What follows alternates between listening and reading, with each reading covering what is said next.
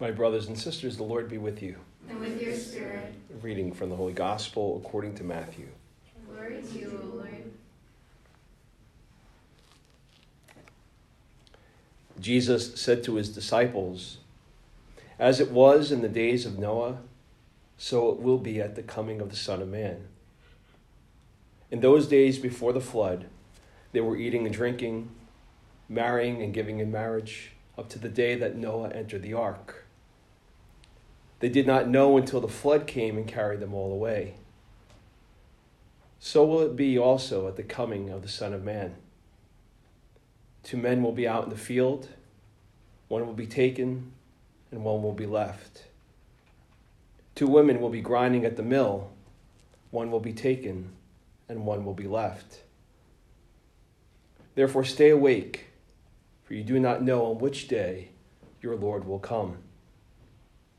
Be sure of this, if the master of the house had known the hour of night when the thief was coming, he would have stayed awake and not let his house be broken into. So too, you also must be prepared, for at an hour you do not expect, the Son of Man will come." The Gospel of the Lord. Praise to you, Lord Jesus Christ.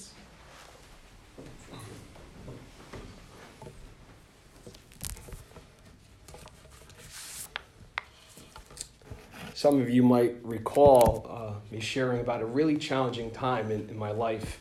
My senior year of high school, 3 days after getting my driver's license, I had a horrific car accident, which was completely my fault. I was still a new driver. I was actually driving to see a movie, Home Alone, if you could believe. It was just opening in the theaters at that time. That's how old I am. But I was driving, and it was the first time really driving at night. I had 3 friends of mine in the car, and just being inexperienced and all, I completely missed seeing a stop sign or even realizing that I was entering into an intersection. And this car that was coming from my side didn't even have enough time to even react, hit into me, causing my truck to spin and to crash on the side of the road. 2 of my friends and I didn't have a scratch on us, but my one friend who was sitting right behind me crashed through the side window and had to be helicoptered to University Hospital in Newark, New Jersey with life-threatening injuries. Praise God, after a year of healing and rehabilitation and a very, very long year of healing and rehabilitation, she more than recovered. But with that accident happening in November, it's weird how times and seasons can trigger different memories for people.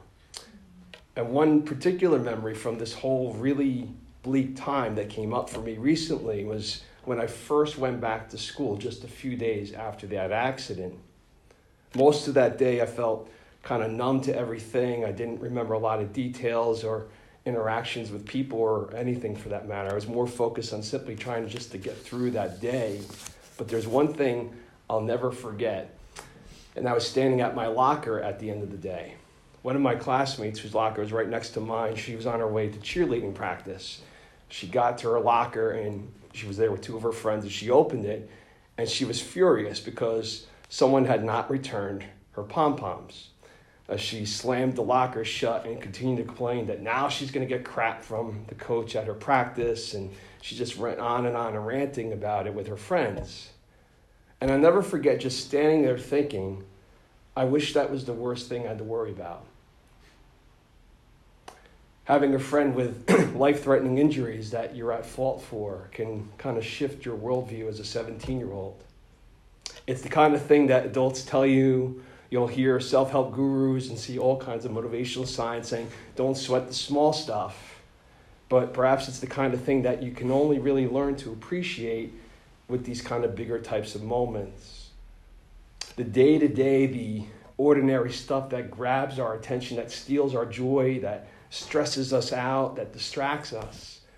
Traffic, can't find a parking spot, I'm running late, someone not returning your pom-poms. It all distracts us from what really matters. This first Sunday of Advent, Jesus is trying to do something similar to remind us of what really matters. We just heard one of his predictions about the end times, which, truth be told, most people don't ever want to hear about or talk about or think about let alone on Thanksgiving weekend on December 1st as we enter the hysteria couched between Black Friday and Cyber Monday, where we're just bombarded with advertisements demanding our attention with all these sales, at least in my case, stressing me out on Christmas shopping. But in the gospel we heard, Jesus references the story from the Old Testament of Noah, another time when humanity had lost sight of what really mattered. They weren't concerning themselves with anything that the Lord had said or had done for them. They were completely oblivious to the fact that something larger was happening as they were busying themselves with just the things of their day, eating, drinking, marrying, all while the rains are just starting to fall, not even noticing a flood.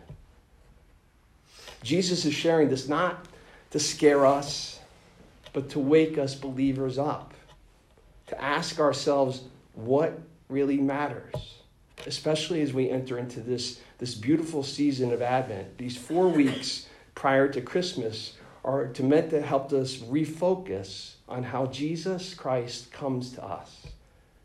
He has come to humanity at that first Christmas. He will come to us at the end of time. Those historic comings are of importance to each of us and to all humanity.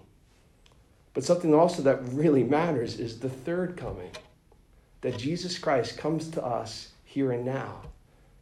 Jesus is here as we proclaim this word, and then in a few moments in his body and blood being made real and present under the appearances of bread and wine in the Eucharist that we receive. He's already here among us. That's incredibly good news. How are we attentive to his presence, though, in the day-to-day and in the here and now, especially in this pre-Christmas season, which seems to grow, I don't know how else to describe it, just more and more weird every year. It seems to be one of the devil's greatest success stories ever, is somehow transforming the celebration of the birth of Jesus Christ into poverty in one of the simplest ways that we could ever imagine, has now evolved into becoming one of the loudest, most commercial times of the year. This isn't to launch on a whole war on Christmas thing. I mean, I love so many parts of the season. I love time with my family and friends, exchanging gifts, mom's cooking, the decorations, obviously. There are a lot of beautiful things about this season. So how can we have a truce with this war on Christmas and, in fact, reclaim it in light of what really matters? How can we somehow be more intentional and mindful of all those things and center it on Jesus? One practical way that I try to do is just maybe saying a short little prayer as I'm buying a gift, or I'm wrapping a gift, or I'm sending a card out. And it could be something simple as saying, "May this gift to my niece remind me and them of the gift of love we've received in Jesus." It's amazing how, if you're just waiting online at the store when you're doing these kinds of things, how it's able to ward off, at least for me, my default of getting stressed out by the line, or everything else that needs to be done, or by how tired I might be, or on a whole lot of things that don't really matter, and refocusing on what does. It's not the most earth-shattering thing that's going to fix every aspect of what can be wrong this time of year, but it's an important shift of our minds and hearts that can maybe open our minds and hearts to be more attuned to other ways, other things that we can do to make Advent more meaningful. I'm embarrassed to say that far too often and way too often I forgot the lesson I learned that day standing in the hallway of my high school, listening to my classmate slam her locker door over her missing pom-poms. But even working on this homily this past week leading into Thanksgiving and beyond, I was profoundly grateful to God that my friend did recover, that he helped me to recover from what was one of the lowest points of my life and to learn to forgive myself. And that helped to make Thanksgiving even more joyful to me as I remembered how many ways and things that God has done that's just been tremendously good to me in my life. So rather than hearing this gospel and launching it into one of those doom and gloom end time kind of things, I think the Lord's calling us to take a breath, to take a moment, to remember the history of goodness in each of our own lives, how he has come to us already, to think of all the ways that we're being blessed right here and right now, and to celebrate how he comes to us here and now. And with our hearts and minds fixed on that, to anticipate how he's going to continue to come to us. How are we going to be prepared to receive and to welcome him? That's the work of this Advent season. That's what really matters.